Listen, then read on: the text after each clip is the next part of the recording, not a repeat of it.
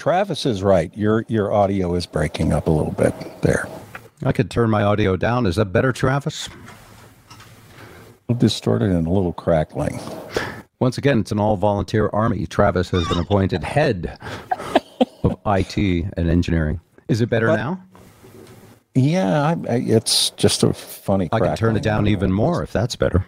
I don't think it was so much overmodulated as... The mic has got a problem. It sounds like a voice over internet protocol issue, if you will. Well, we're just going to have to plow along, folks.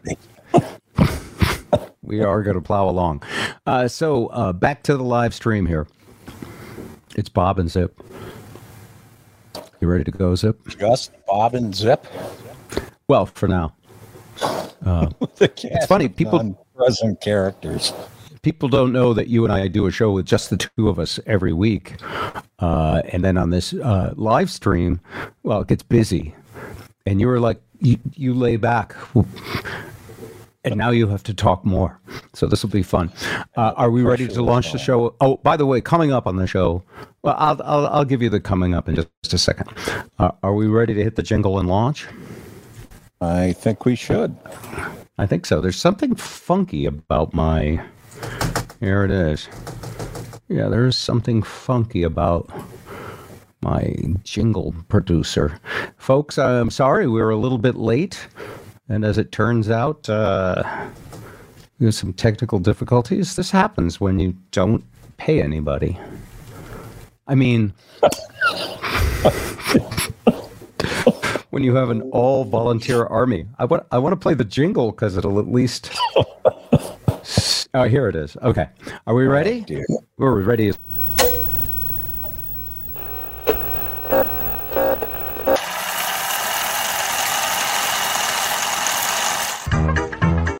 Bob and Zip Show with Ed Kelly.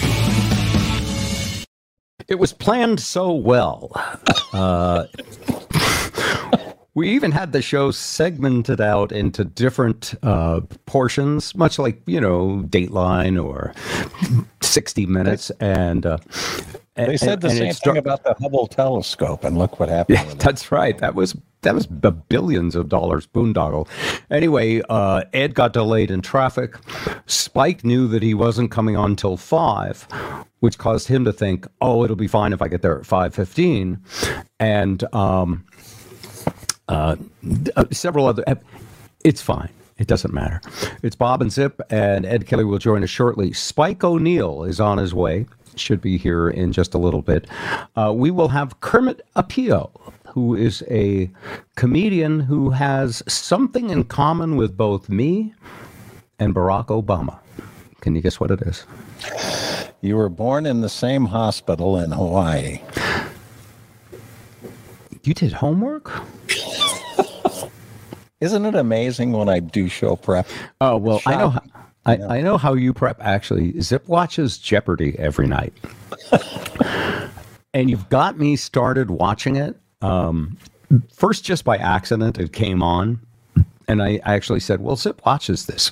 What is the appeal in watching human Rolodexes of information, sit there and answer extremely difficult questions that I have no clue about?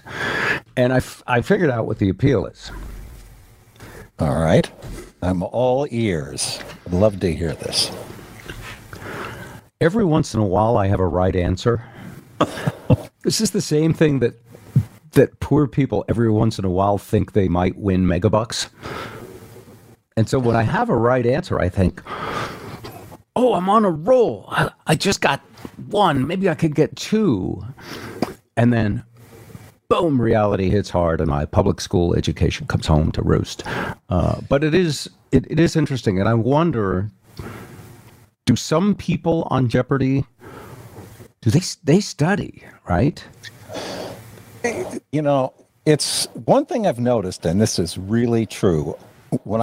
If I think back to my grade school and high school days, the people that frequently do well on Jeopardy, and I mean this with no disrespect, but they were the ones that kind of the nerdy folks who, had a pocket saver and things like that, and they make thousands of dollars. That's their vengeance. That's their comeback. Yeah. When you say nerdy, you're not referring to the high-tech nerd. You're referring to a previous generation's version of nerdy, which was the pocket protector, the glasses very similar to the ones you're wearing right now.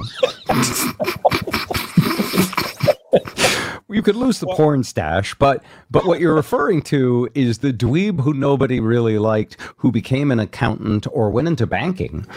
Right. If you go into banking, you literally print money. If you become an accountant, you just have a good head for facts and figures, those kinds of people. Travis is right. Your audio is breaking up a little bit there. I could turn my audio down. Is that better, Travis? Distorted and a little crackling. Once again, it's an all-volunteer army. Travis has been appointed head of IT and engineering. Is it better now? Yeah, it's just a funny crackling. I can turn it down even more if that's better. I don't think it was so much overmodulated as... The mic has got a problem. It sounds like a voice over internet protocol issue, if you will. Well, we're just going to have to plow along, folks. We are going to plow along. So back to the live stream here. I started watching Jeopardy, and I'm not going to continue because it's way above my pay grade of having a brain. You have to watch it enough nights because every once in a while they'll just lob you softballs. It'll be like famous classic rock artists and then types of candy that rot your teeth, things like that. Things that you and I have some experience with. Yes. So that is the appeal then, that you, at various times, much like playing at a casino on a slot machine, every once in a while you get that adrenaline of being a winner.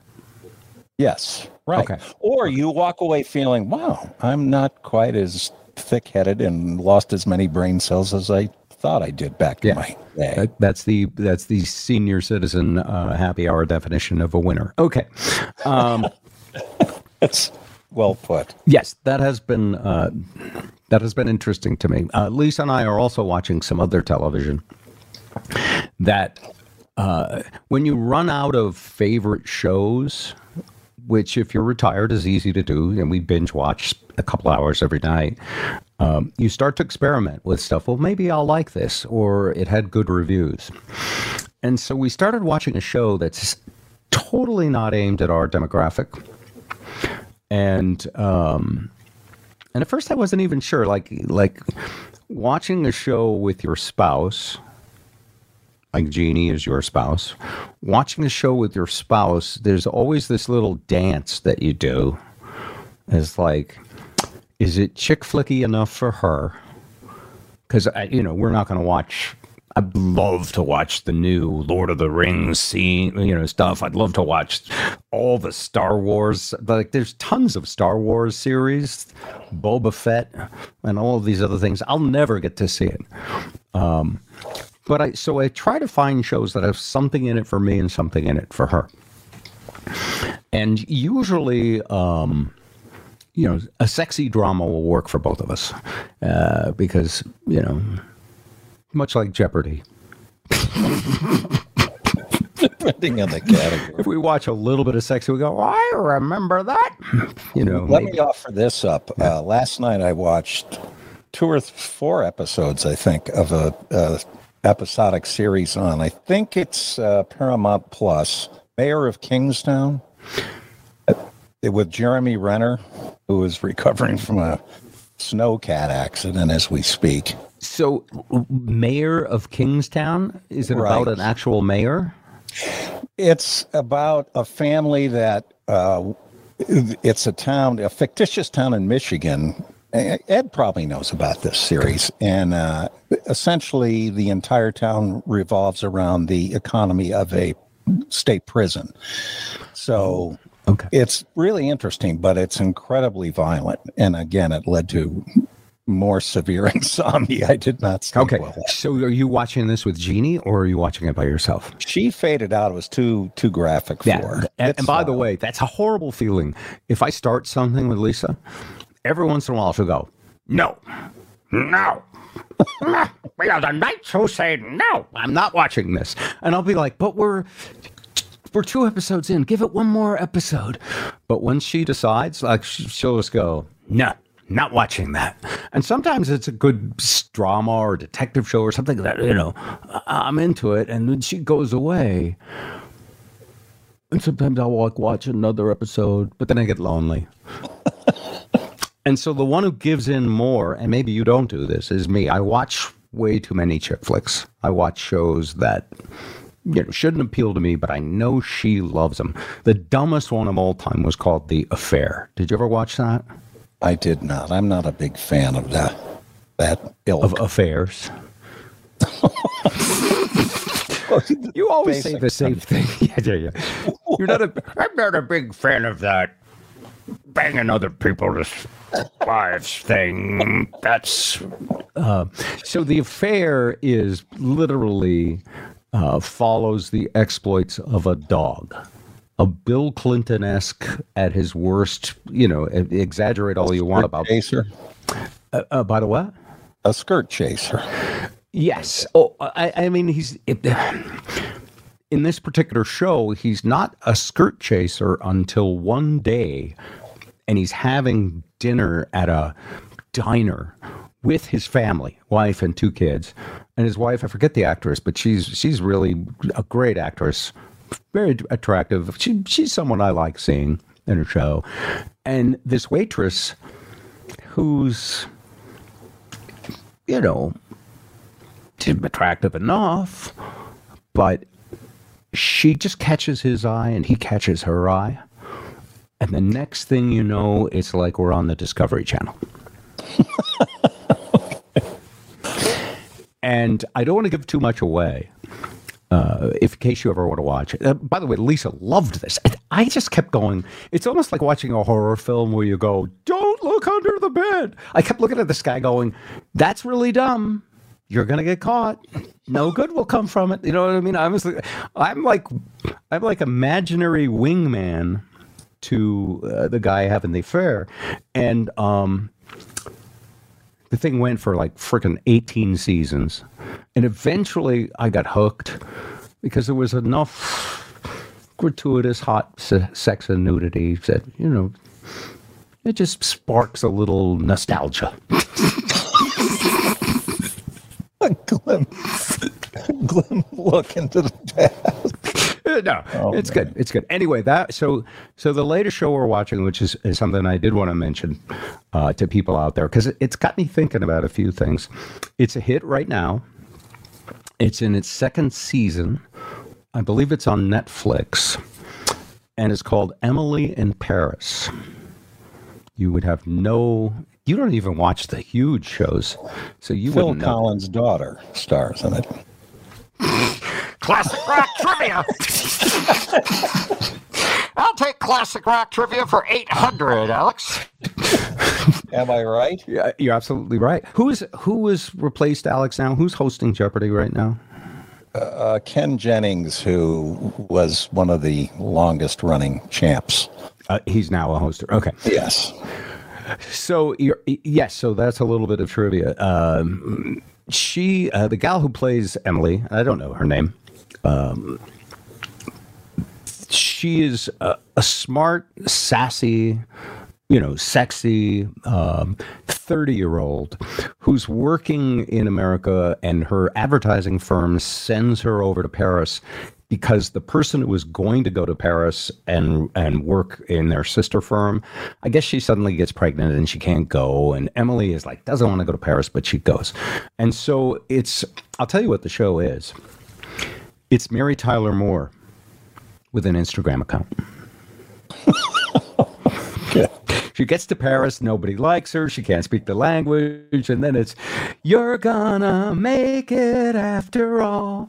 And so at first, and it's weird watching a kid show, because a 30-year-old to us is a kid. because first off, watching young single people, go through the courtship and mating and all of that stuff. You remember that stuff, right? Watching them do that you feel a little bit voyeuristic. I'm not a fan of that voyeuristic stuff. Is that what you're going to say? Anyway. I was thinking that, but you know me, I let it all hang out. So you feel, but I'm watching with my wife, and I'm like, I'm waiting for her to say, Yeah, this is. And by the way, it's not gratuitous. It's actually very little, and it's very chaste. They show her dating a guy that she shouldn't be dating, and it happens, and then they cut to the next morning when all the uncomfortableness happens. So it's in that way, it's very much like it's a situational comedy. But here's why it's fun. I don't understand 30-year-olds at all. 30 is even young compared to my kids now. And they have grown up in a time where instant communication, virality, going viral, oversharing, worrying about who you are. Like, do you know what I mean by that? You Yes. don't, because you don't post on Facebook. I love how you answer. You don't worry how you come across, because you don't Rather come than say, across. Zip, do you post on Facebook? You just say, Zip, you don't post on. Well, you don't, do you? No, you lurk. Happy you're- birthdays, condolences. Happy birthdays. Congratulations on exactly. achievements. Exactly. But most people today on Facebook, most people are, they are their own media brand and empire.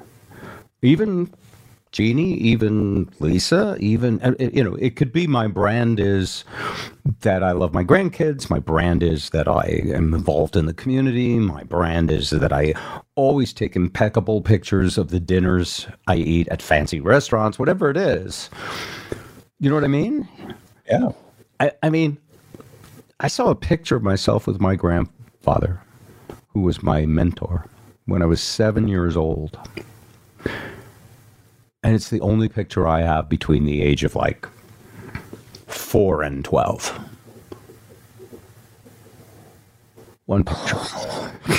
Right? Is that the one where you kind of had Brill cream and everything? And You saw that. Yeah. Yeah, I saw that. I had won a science fair, and he had done most of the work. We built a model of the solar system with rotating planets on strings and a kind of a little umbrella whirligig. Which is right in your wheelhouse. I was the nerd, yeah. I didn't have the pocket protector or the glasses that you own. But so anyway, back to the show. I found we finished 2 seasons, and there's one more. In the show, you get to see what our opinion of French people is and what their opinion of Americans is. And by the way, it's a scathing view that Europeans, many of them have, of Americans. We eat bad food. Imagine why. Oh, we eat bad food. We don't have any appreciation for art. We consume pop culture junk. We're basically we're the trailer trash of the world. Do you have an opinion on that? Cattle-like consumers of the planet. That's right. Yes. Do you agree? Yes, absolutely. 100%. It's tough. That is as far out on a limb as you ever go. Well, it's true. It is. Yeah, we're not particularly cultured here in America. Our media tastes kind of set that up for us. Yeah. It's junk food and fast food, whether it's media, art, food. Instant gratification, cheap jokes, We're spoiled. sophomoric humor. All the stuff that actually made us both a living all these years. So we're watching this show, and on the show, her Instagram account is her lifeblood, being in the PR industry, and deals with lots of sensitive artists. And it's typical of Mad Men, or I mentioned Mary Tyler Moore. Those, and it suddenly occurred to me there are no great situational comedies anymore that we all share. Remember Cheers? Not many. Yeah. Remember MASH? Remember All in the Family? For the younger generation, they mostly have unplugged from TV networks that would cram the same 3 shows, and you'd have to pick one out of the 3. So you'd choose a comedy, a drama, or whatever a game show, whatever the third category was. But now most young people, and this may be a problem in their lives, they don't have any long form comedy. There's no comedies at the movie theaters. They're going to see superheroes, Mad Men, X-Men, Spider-Man, sequels, frickin' Avatar. There's some funny moments, but it's not a comedy. And so as I'm watching the show, I thought, well, this is a smart comedy commenting on what it's like to be 30. To be at that point, and by the way, in our generation, that point before you committed to someone would be about 25. But now it's at least 30. No one gets married before 30, right? You don't know. You know any 30-year-olds? Yes, I do. Okay. Not that I hang with on a regular basis, but yeah. Yes. I don't know any, and they're foreign to me. It's as if I'm elderly. Well, statistically, you are. Let's move on. I've had enough of this topic. Anyway, that's the show. It's called Emily in Paris, and it is like spying on a different generation. Before we bring on our headliner, as they say in the comedy industry, and Spike is taking full advantage of that 20 minutes he was going to be late. Before we bring on Kermet, let me let's skip ahead to this. Oh, yeah, let's look at some of the comments. I have not even looked at you folks who are watching us live. Here's Travis. I haven't watched any TV except for the Seahawks. So sorry for you, Travis. If they happen to be televised for 3 years anymore, I only watch the YouTube channels and documentaries. By the way, YouTube is best YouTube channel. is Encyclopedia Britannica for this generation. It's pretty much... It's that, but it's also any concert I want to see. It's an archive of so much. Bob sounding crappy. That was 513. Hopefully it's better. Is it better? You got a crackle in there. Some kind of a Okay, we'll figure that out. Comedy shows went by the wayside just like variety shows did. And now all we have is comedy clips. That's Travis again. Modern Family was good. Yes, good show. Simpsons, most intelligent show on TV. Yes. Is there a modern Simpsons? I don't think so. Have you ever watched Mom, the series Mom? Which is no. about two recovering alcoholic mother and daughter. That sounds like fun. It's actually pretty funny, and it's well written. And he usually has a message, not like Leave It to Beaver or anything, but it's got there's usually an uplifting underlying tone through it. Is that on is that on a streaming service, or is it on a, I don't know if they don't shoot it anymore, so it's on, you can find it on cable for sure. Your webmaster's wife wants to be on the show if he won't. Oh, that's Nancy. That's our webmaster, David's wife. She wants to be on the show, David. David does not want to be on the show. He sits there in the break room. You can put these up, David, if you want. The audio is still crackly. There's nothing I could do about it this week. Mom is dumb. Yeah, it's tough. Mom is dumb. That's the cool thing about saying anything with instant media feedback. You could say, Einstein had some great theories. He was a whack job with a strange haircut. It's just... Okay. Here comes Spike O'Neill. Spike, you made it. How are you? Good. I'm a whack job with a weird haircut. Good timing. Einstein-esque. Yeah, Let me, yeah, yeah. pardon me, whilst I adjust all this shit and make a lot of noise. All right, we're going to bring on Kermet Apio in a little while, and I was afraid we're going to be the smallest room he's ever played to with only two of us. So No, that wouldn't be it. I've actually seen Kermit live. Not myself. I'm kidding. I'm kidding. I'm trying to. Sorry, I ran in here. So no, that's okay. yeah, I've had a fun day. Yeah. What's new with you, Spike?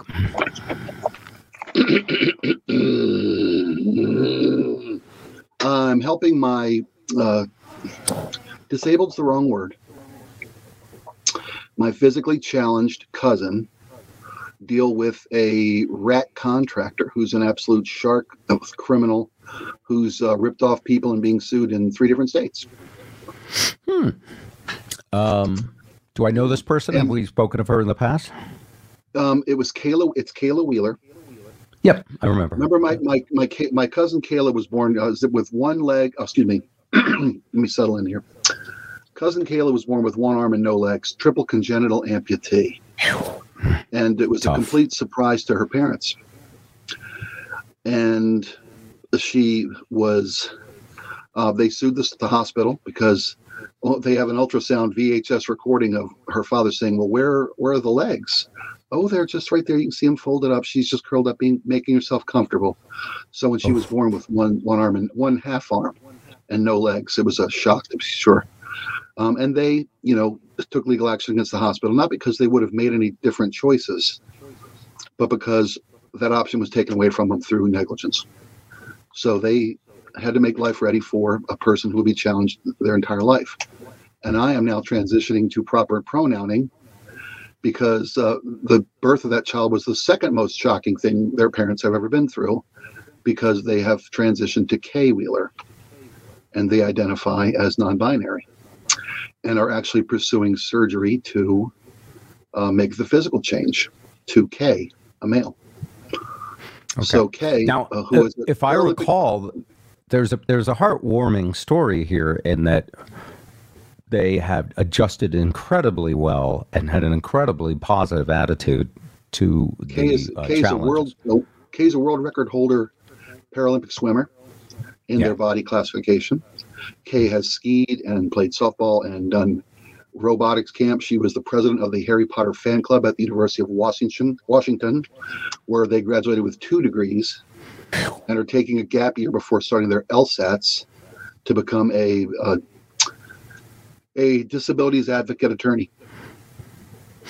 Wow. Part of Kay's trust fund is to is being used to. They bought a condo, a ground floor condo that's completely accessible, and they had taken some of the trust fund money, which is being managed by a conservatorship, and hired a contractor who is an absolute piece of garbage.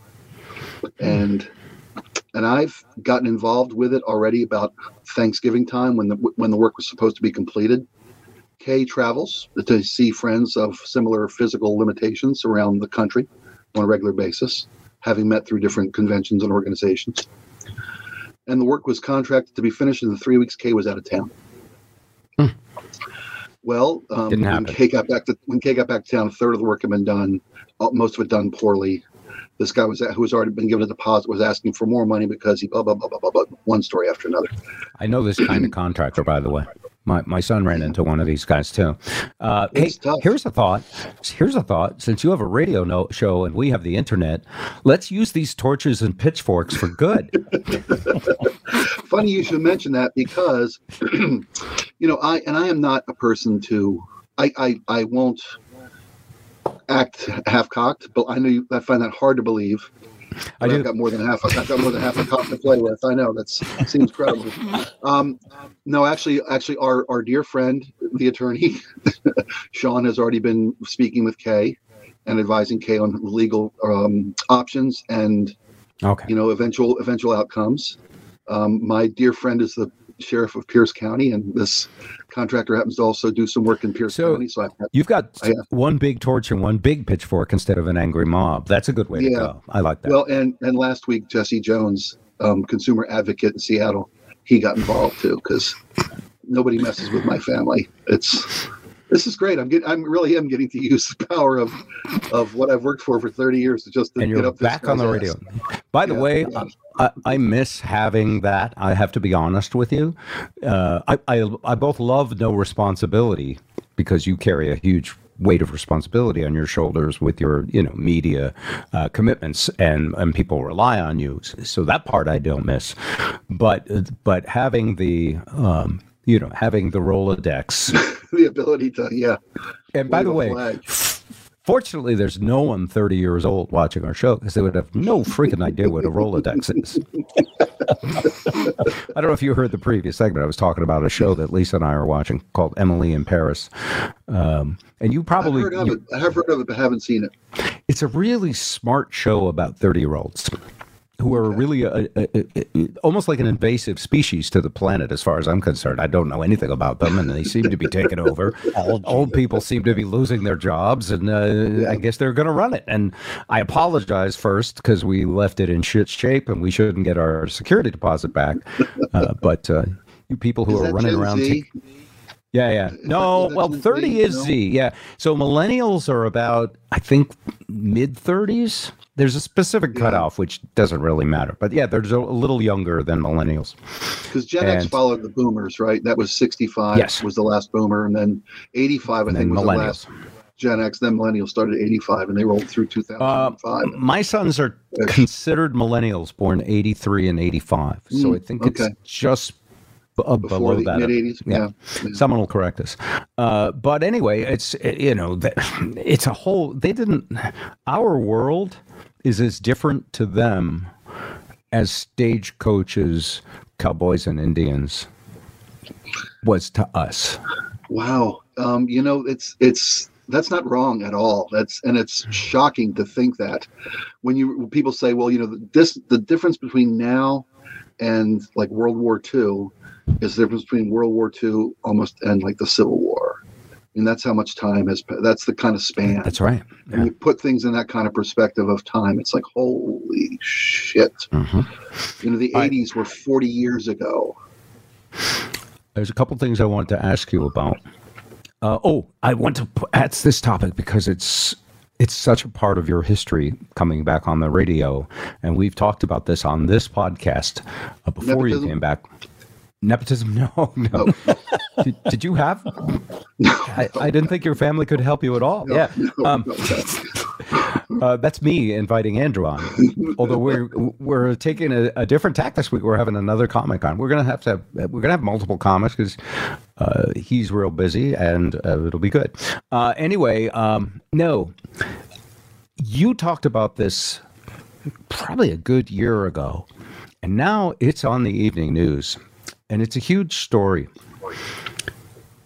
There is a movement to outlaw gas stoves for your home. And as you start to read about it, you realize there's really not, and that's a scare tactic being used by conservative media. Did I cut to the end of the book too fast? I'm sorry. No, and by the way, this is going to be tough for us because I've more or less checked out of politics. If something even has a political bent to it now, I kind of tune it out because I know it's only going to be one-sided. And it's not that I don't care about each side's arguments, but I've decided that both sides are BS. And so until I investigate thoroughly both sides, which takes time that most Americans don't have, I can't jump to, so I don't jump to those conclusions. Okay. And that's and there's a touch of virtue signaling in that too. I know, and I apologize. Yeah, it's nice. No, Gen Z, be proud. Yeah.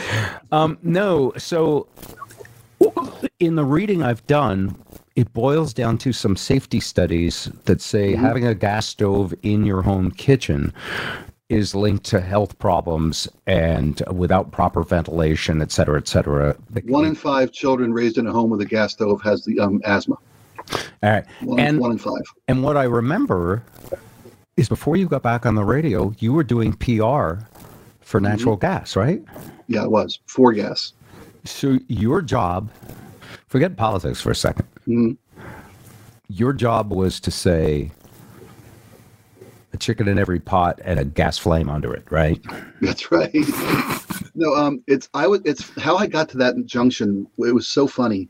I was totally, I was contacted by the local pipe fitters union because the city of Seattle had implemented a ban on natural gas being used to heat space, like space heating and water heating in new construction, both multifamily, multi-story, and commercial.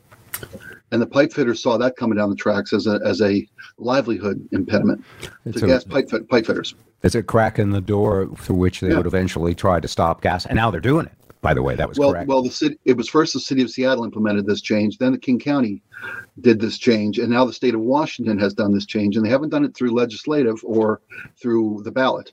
They've done it through code. They've done it through building code, and they have now passed building code restrictions on natural gas in new construction for commercial and multifamily, multi-story.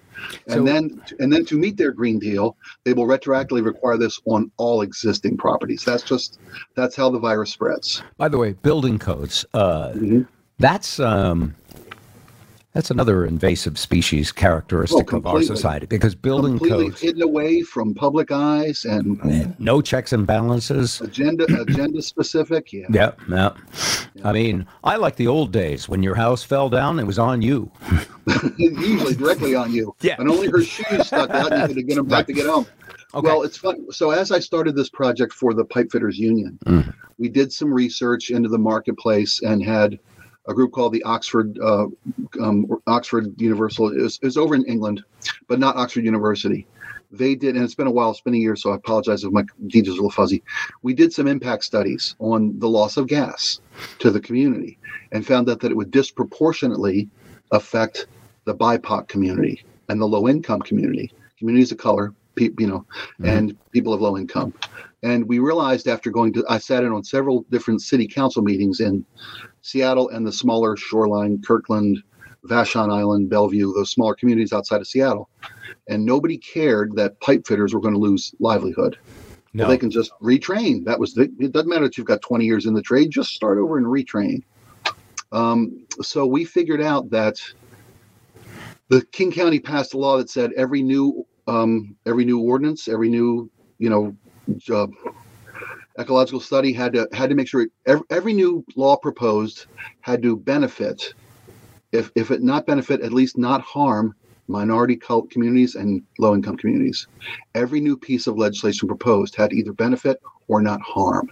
So we found out pretty quickly through the study that eliminating gas as a fuel resource disproportionately affected communities of color, because as you take away gas, which is a third of Seattle's energy base, it all goes to hydroelectric, which means the demand goes up, which means the rates go up.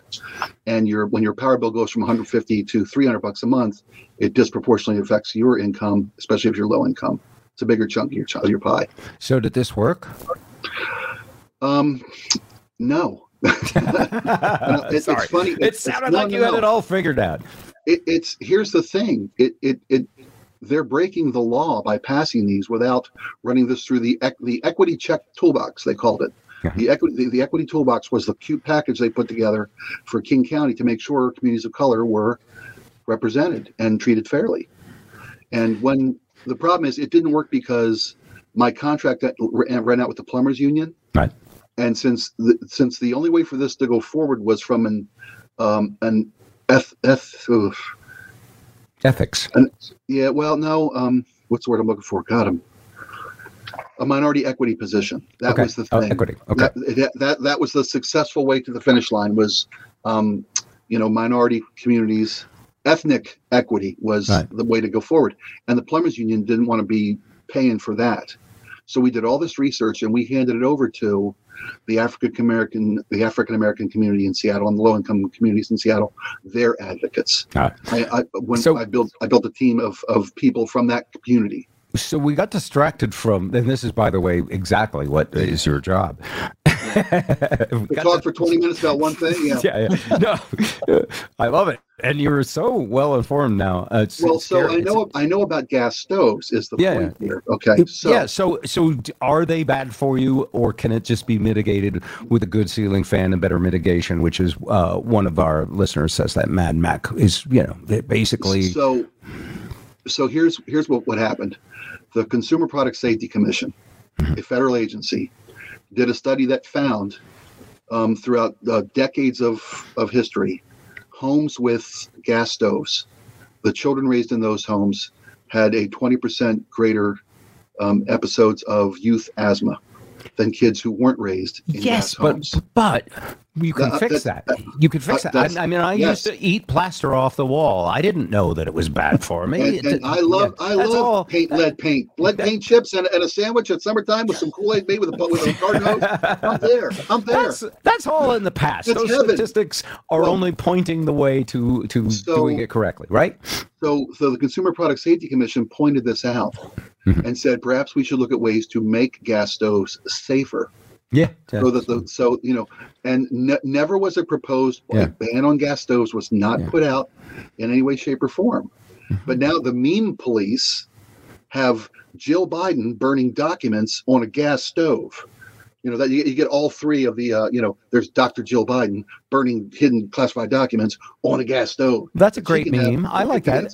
By the way, we were talking about the lack of situational comedy. I forgot Veep, which is one of the smartest politics shows there is. Great. One of the greatest shows ever. But there isn't a lot of situational comedy. And we get it now in memes. We get our jokes in 15-second clips on TikTok and Instagram. Because our attention span isn't even 22 minutes anymore.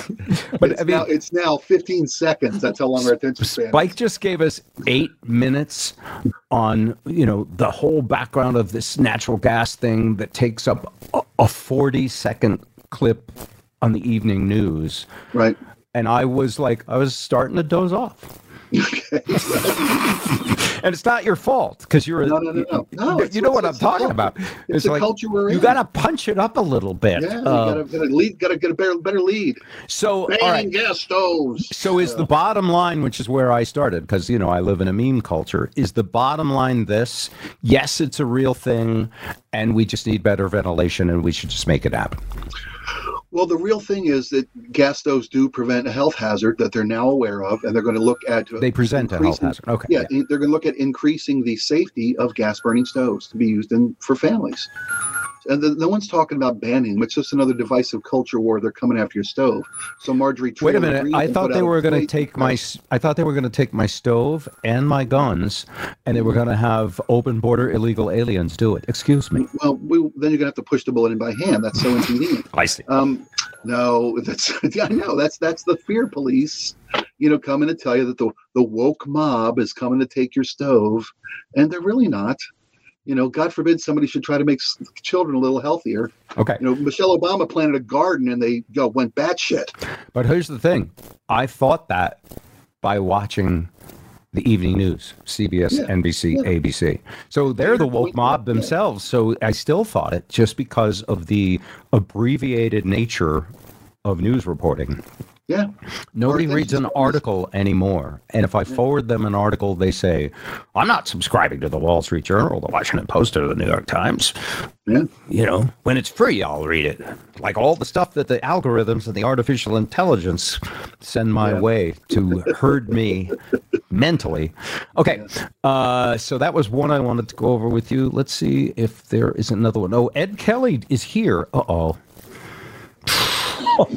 President Bush is here to talk about natural gas, and he's got family money in it. So Ed is here, and I wanted him here before we bring Kermit on, but I see Ed's webcam is not working. Is it there, Ed? It is. It is there, but it's not hooking up. I like your new logo, man. The two little eyes and the red hair. That's a great branding. I can mirror that too, by the way. That's awesome branding. Look at that. Are you having sex with a USB cord? No, it looks like skull and crossbones. Yeah. Our flag means death. All right, Ed. We're just going to go without a picture with you this week, and maybe there's some reason for it that you're not telling us. But no. Just I'm stupid. Neither here I could get it done. Before we bring on Ed this, is Bob's mic crackling? Ed? Yes, it is. Yeah. I got some problem this week. I don't know what it is. I thought it was my headphone connection. I'd have to reboot. It's too late. Knows the troubles I've seen. Sorry. Nobody can fix the static. If anybody would like to invest in this show, We just got a new sponsor today. Finally. That was much more of a punchline than I had hoped.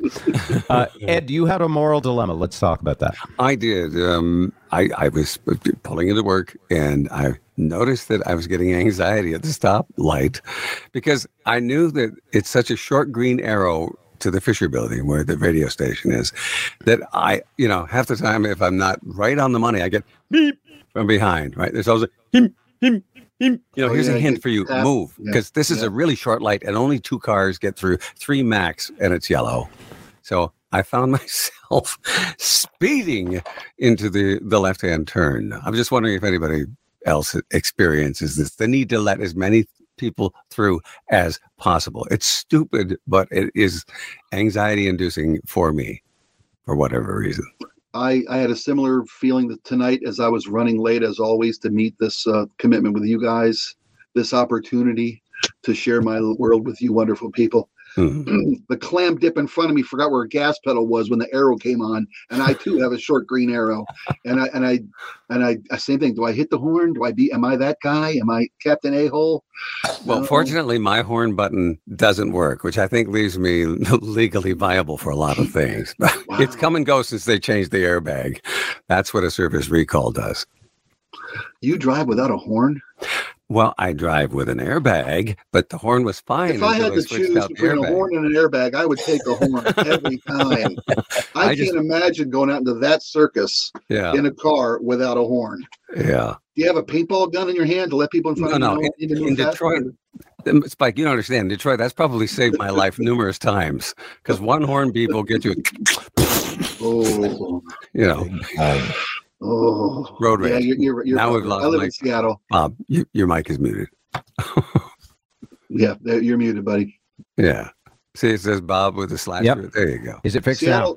Seattle's the Indian word for after you. No, I think it is better. Is it better? Yes. That ticks me off. You know what it is, Ed? It's the same thing that happens to you. What's that? Because I was using Pro Tools. The 2 apps fight over who gets the connection. And remember how I tell you every week, well, just reboot your stupid device. Shut it down and bring it back up. Turn it off and turn it back on, Ed. He never did. He says it much more. I rebooted it and it fixed it, right? That's annoying. Okay. Yeah. So I missed your dilemma. It had something to do with airbags? No. It's just my anxiety over how fast I have to turn to let the other cars behind me, as many get through as possible. Oh. As I'm on my way to the radio station. Is it an unsafe speed you have to hit? Not unsafe. It's just that I'm waiting. Geez, if I don't go as soon as this turns green, I'm going to get meep from behind. Right. So you're feeling bad about not being a good enough citizen of traffic in the community. I'm always the most attentive when I'm thinking about the radio show and when I'm thinking about, show prep. You're the one that I told you to keep it to us. That's why we call you. No, bring your. Meanwhile, I'm thinking, should I shoplift these groceries because they're so expensive? Yeah. Isn't that justified my putting eggs in my pocket? And it was all worth it. You don't think it's your cannabis habit? You don't think that's it? No, I don't at all. Okay. No. I don't have a cannabis habit, Bob. I'm a wake and baker, one toker. Daily? No, not daily. Okay. Twice a week? Twice a day. No. Well, generally twice a day. When I do it. By the way, Ed, you are under oath. Yes, and I know that I have said before, but I have eliminated almost all of it. But if I do wake and bake, it's a one toe. Maybe you need it actually to be sharp. That's there's a lot to be said. I think there could be. I wish we had research. All right. There is a lot of research actually. By the way, this topic I keep wanting to bring up, and you know what? We're going to bring it up with our comment because I don't want to make Kermit wait too long. And I know Spike has an expiration date at some point. Has to go do his real job. Let's see. What else did we not? That's just boiling down what we said about the gas stoves. If you don't consider all news suspect, you should know. I think you're allowing yourself to be manipulated. That is not a political statement. This hits very close to home with me. Yeah, me too. It really does. Because my Ed, you first, since you're on and you only have audio, and then we can disregard you afterwards. Again? Yeah. No, my sister was cleaning her stove and she turned on the pilot light or two. I came in the house. I smelled natural gas, which is, of course, imbued with rotten egg smell, so you can tell there's natural gas. I said, Marilyn, back out of the house, and I'm going to open a window. Do not turn on any lights. And that was a potentially explosive situation. The last one was when she loaded the coffee machine 2 days ago and put the coffee in the top of the machine, and then proceeded to fill it with water and turned it on.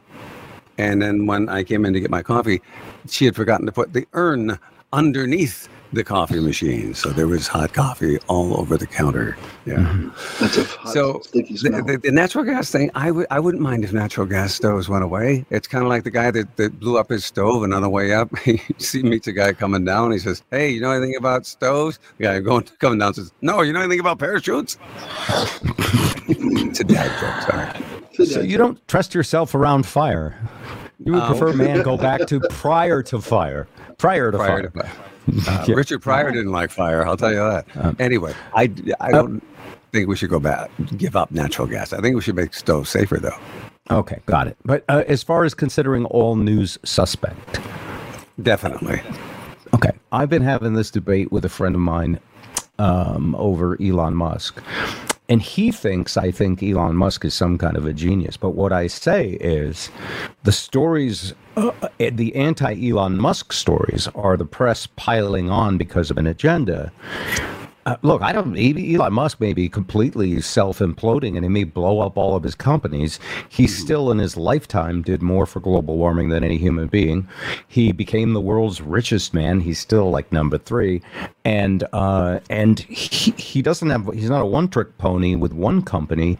He has the Boring Company and he has SpaceX. And SpaceX is going to be one of the biggest military contractors in the freaking world, because military and space are the same. And you got to ask yourself, is there any strategy to, becoming absolutely necessity for military around the globe? Speaking of Boring Company, let me ask you something. Oh, the Boring Company, the three of us. Yes, go ahead. What a setup. It's a gift. Go right ahead. I am so sorry. I think that all news is suspect after Obama last night on the White House Correspondents' Dinner said on his I was watching an old YouTube video. He said, and CNN has decided to become real journalists. So if the president himself doubts that CNN is doing journalistic duties, with credibility, who am I to question a guy like Obama? Yeah. Much smarter. All right. So that's specific. I totally agree with what you just said, by the way, but I'm broadly generalizing it. Every media company is in the business entertaining of holding an audience. Yeah. Eyeballs, through engagement. Eyeballs, eardrums, doesn't matter. Holding an audience. And I used to find, even back when I did it, I used to find it challenging to try and do that and still have something resembling integrity, and still try to be somewhat honest. Did I love every mattress that I did a commercial for? Most of them. Well, we had this issue come up today because we got a new sponsor, and it was Chicken Shack. And Mitch would not have allowed them as a sponsor if he weren't an actual devotee of that franchise. There you go. Yep. So that's it. And so forgetting about even the ads, which used to wag the dog, that was the issue back when we were, when we were fab, as the Beatles would say. This saying goes, yes. But now it's the algorithms, it's the social media that wags the dog. Because if you're CBS Evening News, you don't have to just compete with social media. You actually have to report on what it has made big. That is news. What is news is what most people are reacting to. And the major news organizations used to sort of have an agenda and make news, and they used to curate it. But now it's curated by the mob. But it's 10-second sound bites now, and that's what everybody wants. And I think Spike will tell you that. Thank you. We're out of time. Appreciate your thoughts, Ed. That was great. Topic. Yeah, absolutely. Couldn't agree more. All right. Shall we bring on our headliner? We're going to have a jingle for this, but he's going to do his own jingle. Here comes the comic. He's as funny as shit. That's not bad on the spot. And I'll tell you, this guy's kind of special to me for a couple of reasons. One, he recently invited me to a show. Actually, I invited myself, and he got me free passes. Same thing. But he's a Hawaiian. And while I don't consider myself a Hawaiian, I was also born in Hawaii. I didn't know that. He was one of the early comics on our show back, probably, I'm going to ask him early 90s, probably, when he was young. And what's funny is that he said he sort of cut his teeth and tried to figure out how to do radio on our show. What I didn't have the heart to tell him is we were trying to figure out how to do radio at the exact same time. Ain't it the truth? He's a veteran comic, which is what you say to someone you respect, and their material is great. And I saw him in Vegas like a month ago, and he had the room. But he's also he's a dad joke guy like us. You know, he's not a 30-year-old millennial on Instagram all day long. Ladies and gentlemen, please welcome, and I don't think he's really in Hawaii now, but please welcome Kermet Apio. Kermit, welcome to the show. Thank you so much for me. And hold on, we got to get your mic up a little bit. oh wait, hold on. Am I there? Yep, turn it up just a hair. Oh, turn it up. Okay. You said? Yeah, turn your mic up just a hair. Okay, there we go. Is that better? Perfect. Yep. All right, If you need thank any so backup much Kermit, I'll be here. Kermit the frog has already. Yeah. Yeah. So I want to tell you, thank you very much for changing your statement to you invited yourself to the show, because that was going to be an awkward moment. Yeah. When I said what actually happened. I try, to be honest. I was really glad you came, and I was so happy to have you there. And so yes, I'm glad you contacted. I'm glad you came to the show. Well, it's funny because, you know, in the old days, we used to promote comedy. And so I would, you know, just call the guy and say, yeah, well, like, this is going to sound really stuck up. And at this age, I don't even care anymore. But I would think if I go to the show and I talk about it on the radio, it's good for the club. So, of course, they're going to want to, you know, this is why they would want us.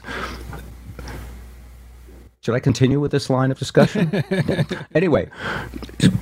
But when I saw you advertising that you were going to be in Las Vegas, I was like, oh, Kermit, he was on with us for many times over the years. And I just said, hey, can you get me some tickets? And I didn't know it's this huge comedy club that charges, you know, $800 a ticket at the MGM. I'm exaggerating. But I didn't know, like, and it was a big deal. And anyway, I'm grateful. It's the first free thing I've gotten since moving to Vegas.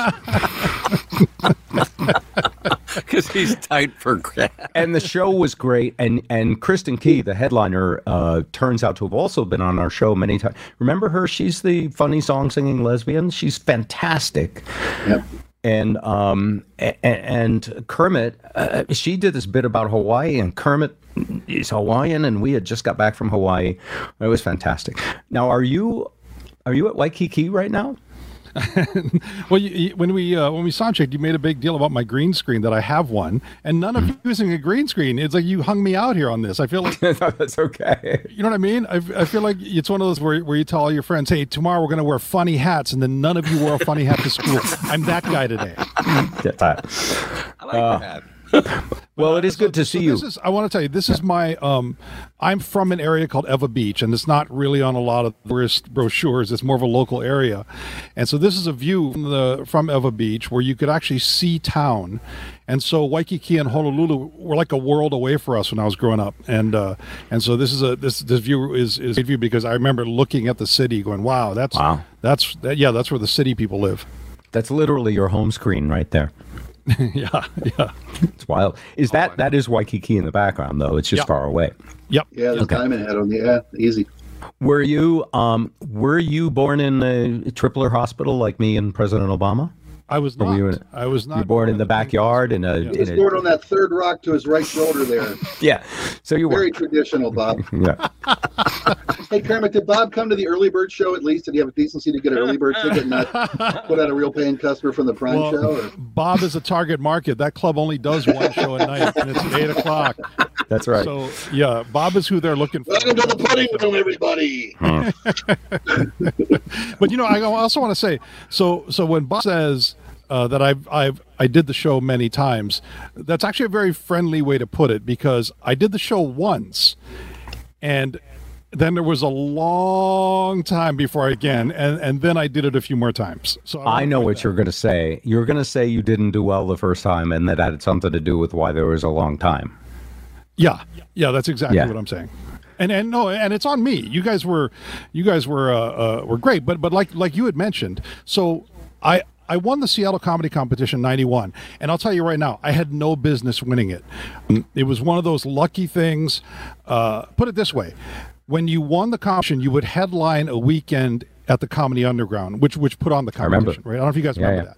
So December, you'd headline a weekend. Well, I emceed the Comedy Underground in May, won the competition in November, and had to headline it. I never middled the Underground, which is something people do for years while they try and learn how to headline, right?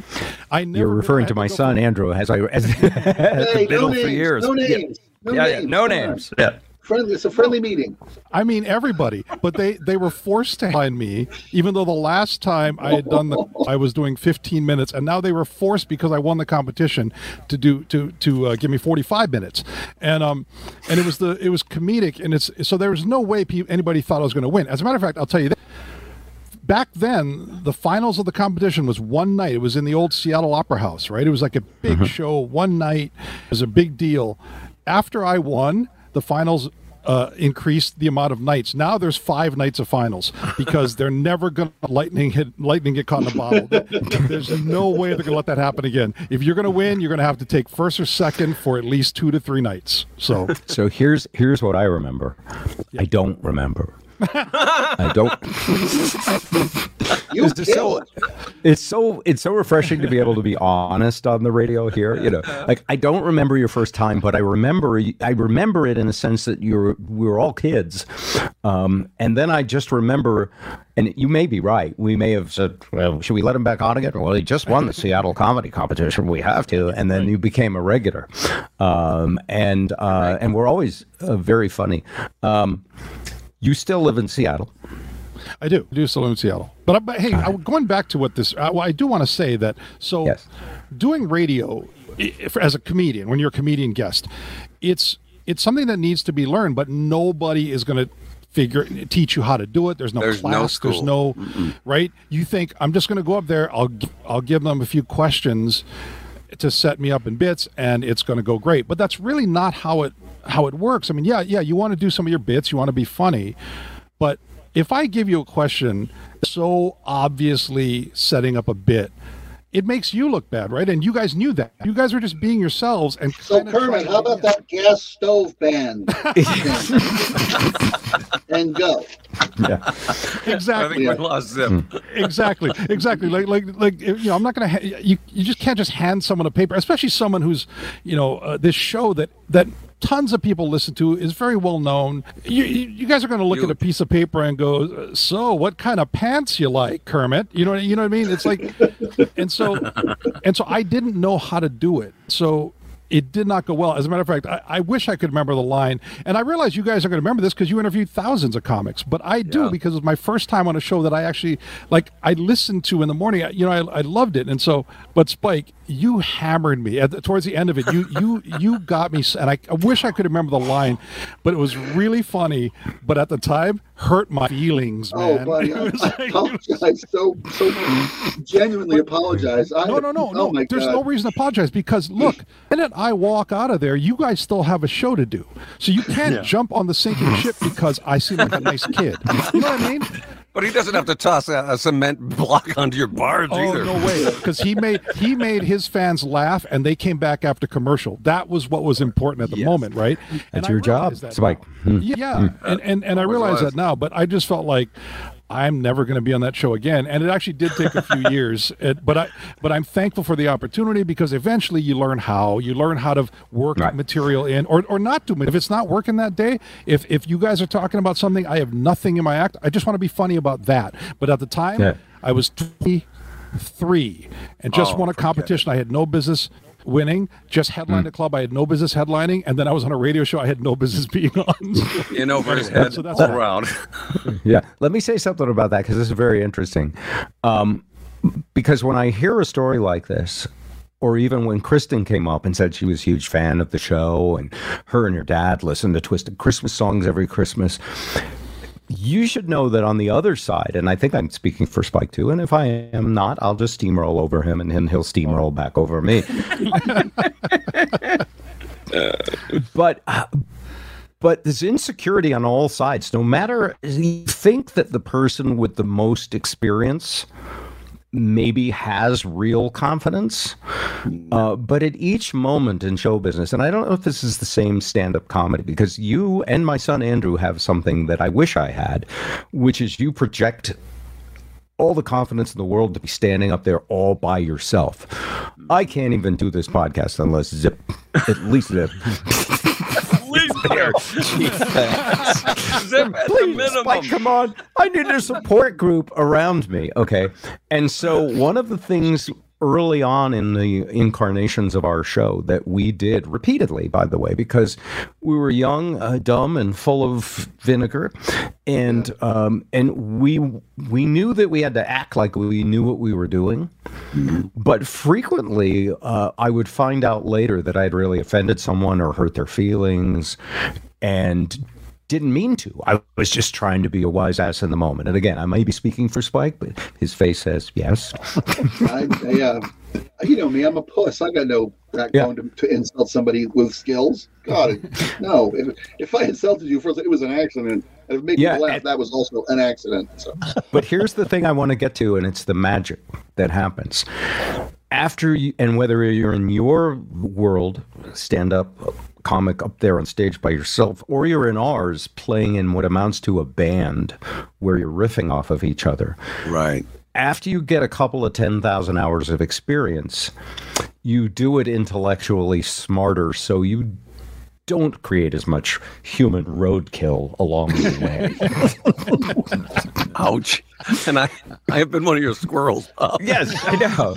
And so that's what I was thinking when you told me that story was, oh, we hurt this kid's feelings that day. Oh, that was a screw up on my part. But you, because you had a positive attitude, you were like, and by the way, Andrew did this too. This is just a step along. This is just a step along the road I have to take to begin good. That's right. Which isn't that positive attitude the right attitude for everyone to have when they're just getting started? Well, but it's for me. I don't know if it's a positive attitude. I think. Look, I always felt lucky to be in comedy. When I quit my day job, I thought it was my, you know how people back through Europe? I thought I was just going to do 2 years of, I'll always have that story. Hey, I was a professional comedian. And then at 25, I'll get a job and grow up. It was never, like, I never thought, like, I'm just going to keep plowing through and learn from my mistakes. It really was that I loved being around comedians. They were amazing people.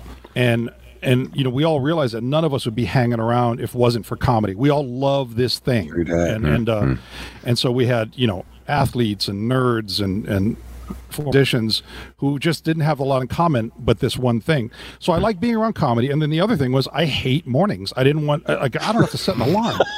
That's it. That was to me, like, you know, so me not doing well on your show, you know, it wasn't like I'm going to get them next time. My whole thing was I want to try and be able to at least tread water in these things so they'll bring me back, you know. I don't know if it was like this it really isn't. So much of what I do is the worry about failure. It's just I just didn't want to screw it up. Go ahead, Ed. Yeah. No, this is God. Perhaps you saw me when I played the Jim Carrey. I just want you to know that you have been blessed. You did not become Carrot Top. You are not a prop comic. Give God his props. Give God his props. Wow. So, How long ago was that, Kermit? Was that the early 90s? 91, 92, you said, right? Yeah. Yeah, I won in November of 91. And and I did Almost Live, the TV show, on New Year's Eve of 91 because of the competition. I wasn't ready for that either. But the good thing about Almost Live is that I did the show live a few times. I did like little 5-minute sets around the city, so they got to see what I was going to do. It was different doing it with you guys. So with you guys, it was probably, I would say, somewhere between January and March of 92. Right. Yeah. Okay, that makes sense. So 30 years. And here's a little funny. While I'm sitting here listening to you, I'm like, well, this is a great conversation. And I'm like, I asked him to send me some talking points so I could set him up for some of his jokes, and he didn't email them to me. I was like, no. And sitting in the wings, Craig Gass, ladies and gentlemen. I forgot completely, but no, that's okay, because each other a long well, time. it would have ruined. Yeah, it would have ruined actually the whole real thing. So now I'm going to just say, tell us a little bit about your life now. You, unlike my son, you have a wife and kids. Yes, I do. You have responsibilities in the real world. Loser, but you've got a real life. More. He knows. I have a question for you, Kermit, but I'm going to put it in context that really jabs my son. Yeah. Well, we roadkill each other all the time. It's actually kind of fun for us. And to that angle, how do your kids feel about what you do for a living? You know, I think they actually, early on, they got amazingly positive feedback from friends. I think they worried that friends would kind of roll their eyes because, like you said earlier, I'm not the new style of comedy. You know, sure, I try and evolve. I want to exist in whatever comedy is now. But ultimately, if I really try and do what the 20-something comics are going to do, I'm look like an idiot, right? You know, the 55-year-old trying to be hip. Right, And, yeah. and because I even used the word hip in 2023, like that's bad. Yeah. And so I always wondered if they would, but my friend or their friends pretty much always thought it was cool. And like when my Dry Bar special came out, one of my son's friends texted him and said, my family just watched your dad's special. And that was really kind of a cool thing for them. So yeah, I think they like it. And also they've gotten to travel a bit, you know, and see things that it was kind of cool to be able to take them along, you know. Do you get to bring them, like if you do a cruise, do you get to bring your family? Yeah. I mean, I haven't been doing a lot because once they hit high school, there's just no time in there. But right. Yes, when they were younger, I took them on cruises and we've done a lot of stuff. When I saw you in Vegas, my daughter flew down a few days later when school went on break.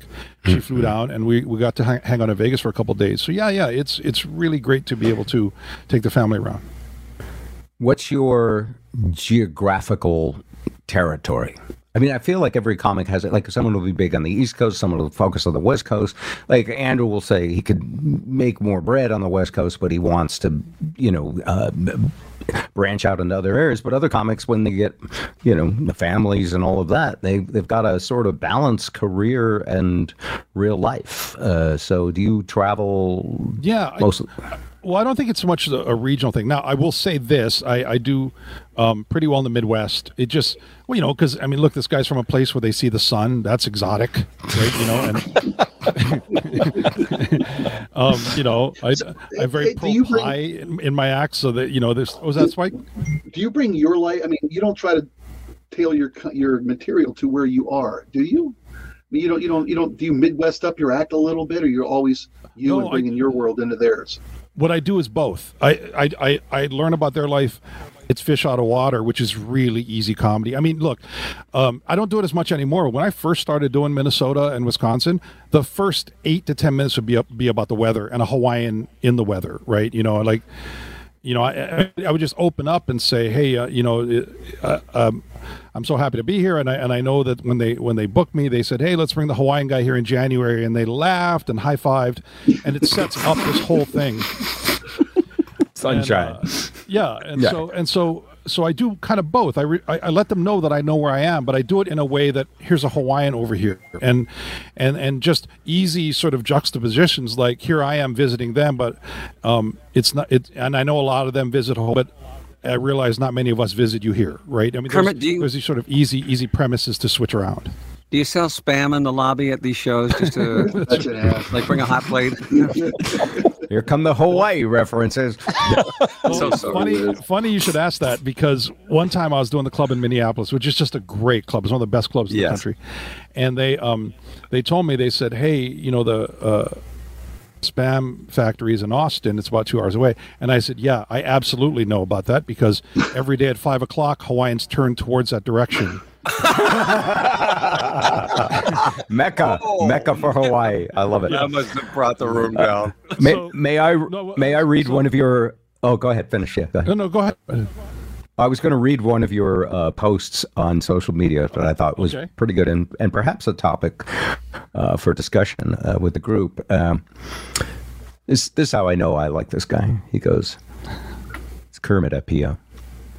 Seeing all the talk about who will fill the NFL head coaching vacancies, there's something similar about all the candidates mentioned. Maybe I'll figure it out later, but I can't quite pinpoint it right now. It's true, though.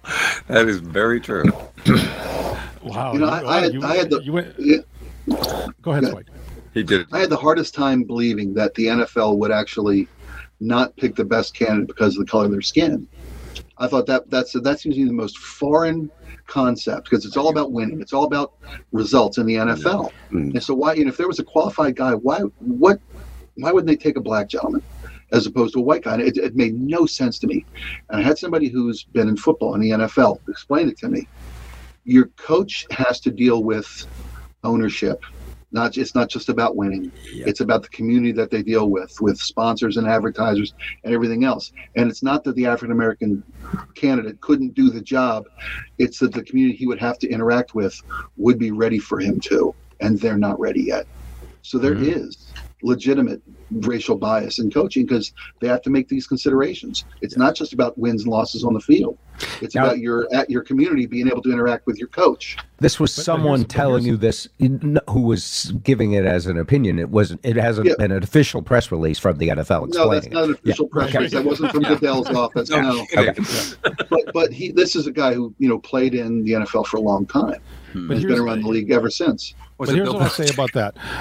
We're all of us enough to remember all the things they said about the difficulty of having black quarterbacks. That they deal with a whole nother situation in football. There's like another mental level that we don't know that black athletes really have. So we've heard a lot of these things, and I get it, man. All right, I'm going to tell you guys a story. I cannot say any names, but a friend of mine was an athlete at a big college.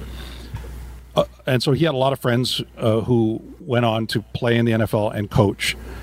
And one of his friends went to 2 teams, became head of player development for one team that was doing really well.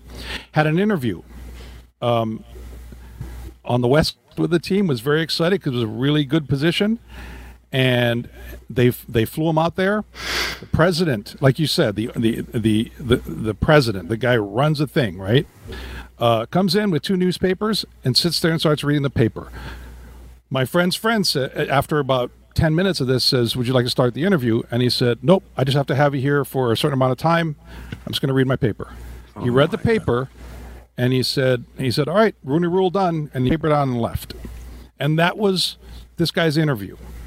So yeah, you're right, absolutely. Those 32, a good chunk of them owners, man, they have their very old school way of looking at things.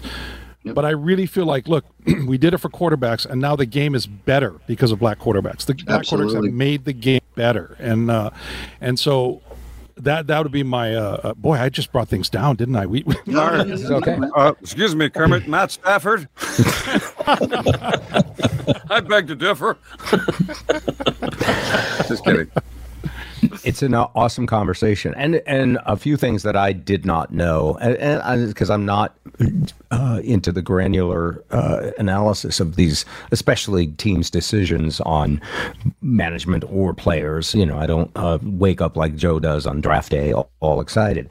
So it's fascinating, and it's in a way, it's good that sports lets us talk about this stuff, because giant corporate boardrooms have all of these same issues. Oh, but you're yeah. never gonna. They're not in the public eye the way the NFL is, right? Yeah. And sports and music. Yeah, music. Exactly. I had a conversation with my producer. First couple of months I was doing this show, the amount of social equity that music has delivered to this civilization cannot be measured. Yep. Music has broken down more walls, and sports is right on its heels.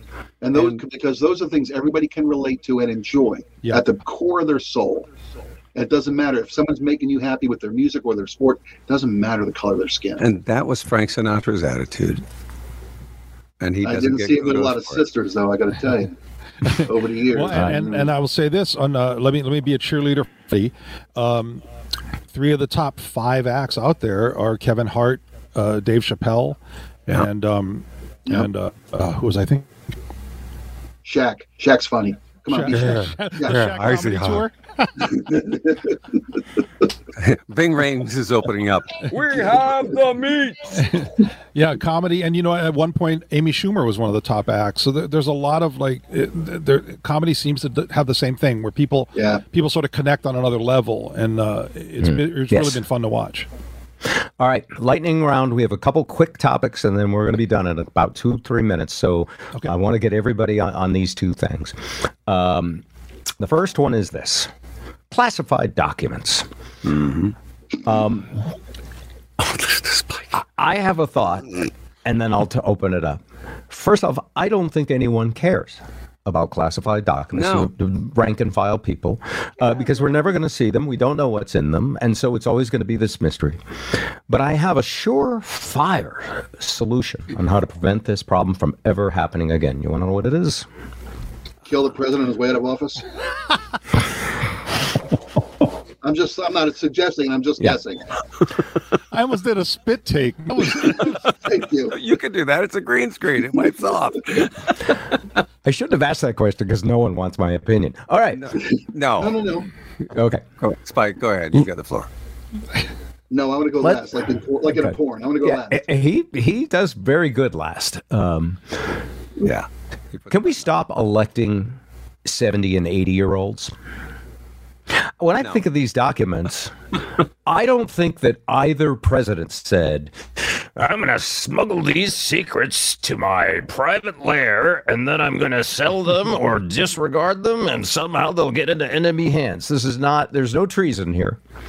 There's simply, I can't wait to see my Corvette this weekend. You just put Spike on simmer. You know that, right? I do. And nobody cares. So I think this is a distraction from the really big stories, which no one wants to talk about. And no one is more thrilled than me that Biden did this too. No one is more thrilled than me because I am. Look at Spike. I am a radical centrist, and anytime the political dialogue is, it takes all the oxygen out of a room like a gas stove set on high with the windows closed. I go, well, what about the important stuff? And so for me, this is so hilarious and nothing. It's a nothing burger. All right, Zip, everybody else gets a comment. Spike wants to go last. No, I will go last. Yes, Zip.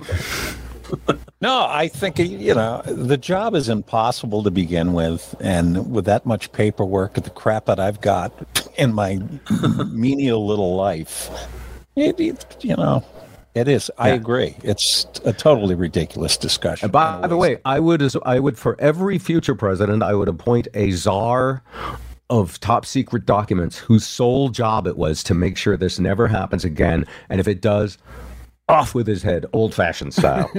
I don't like it. And then, that was the one thing that I heard in a discussion today is that you would have thought that the Biden, officials would have immediately said, "Hey, do we have any loose documents around?" Let's clean up that." Yes. Hey, do we have any loose women around? I don't like this keeping a guest log thing in my private residence. I don't think that's a good idea at all. All right, Kermit, what do you say? I just say whatever the law is, just apply it both ways. So however you're not going to charge the first guy that did it, not charge the second guy the same way. Love it. Done. 10 seconds. That's the rule of social media right there. 10-second solution. All right, I like it. Spike, you're up. Okay, it's not the crime; it's the cover-up. It's always the worst case, right? Yeah, the cover-up's always worse than the crime. I can believe that Trump would take shit home. How can I use this? How can I use this to open a hotel and a resort and a golf course?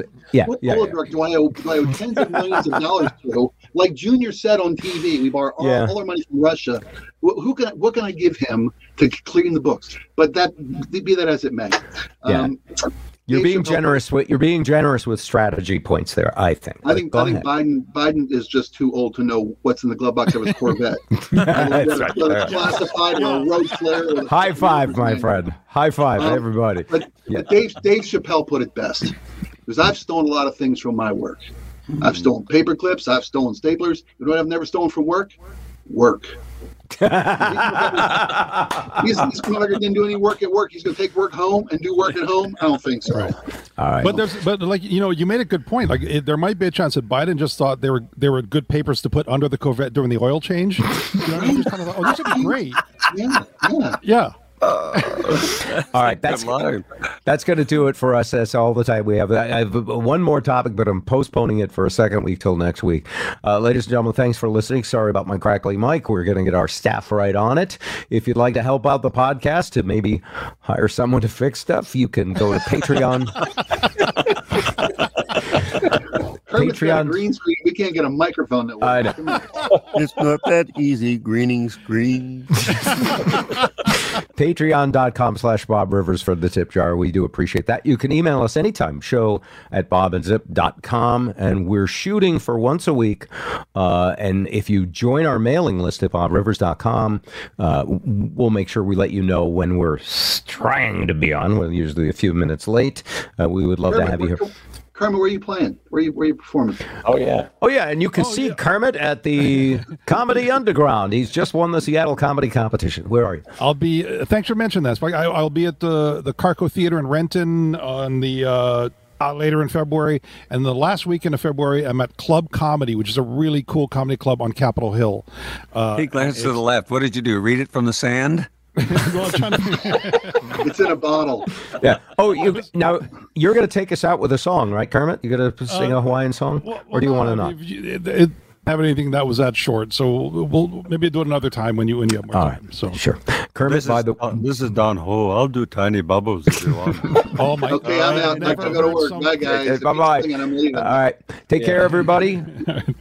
Back next week. Will be a Monday night next week instead of Tuesday night. Thanks. The Bob and Zip Show.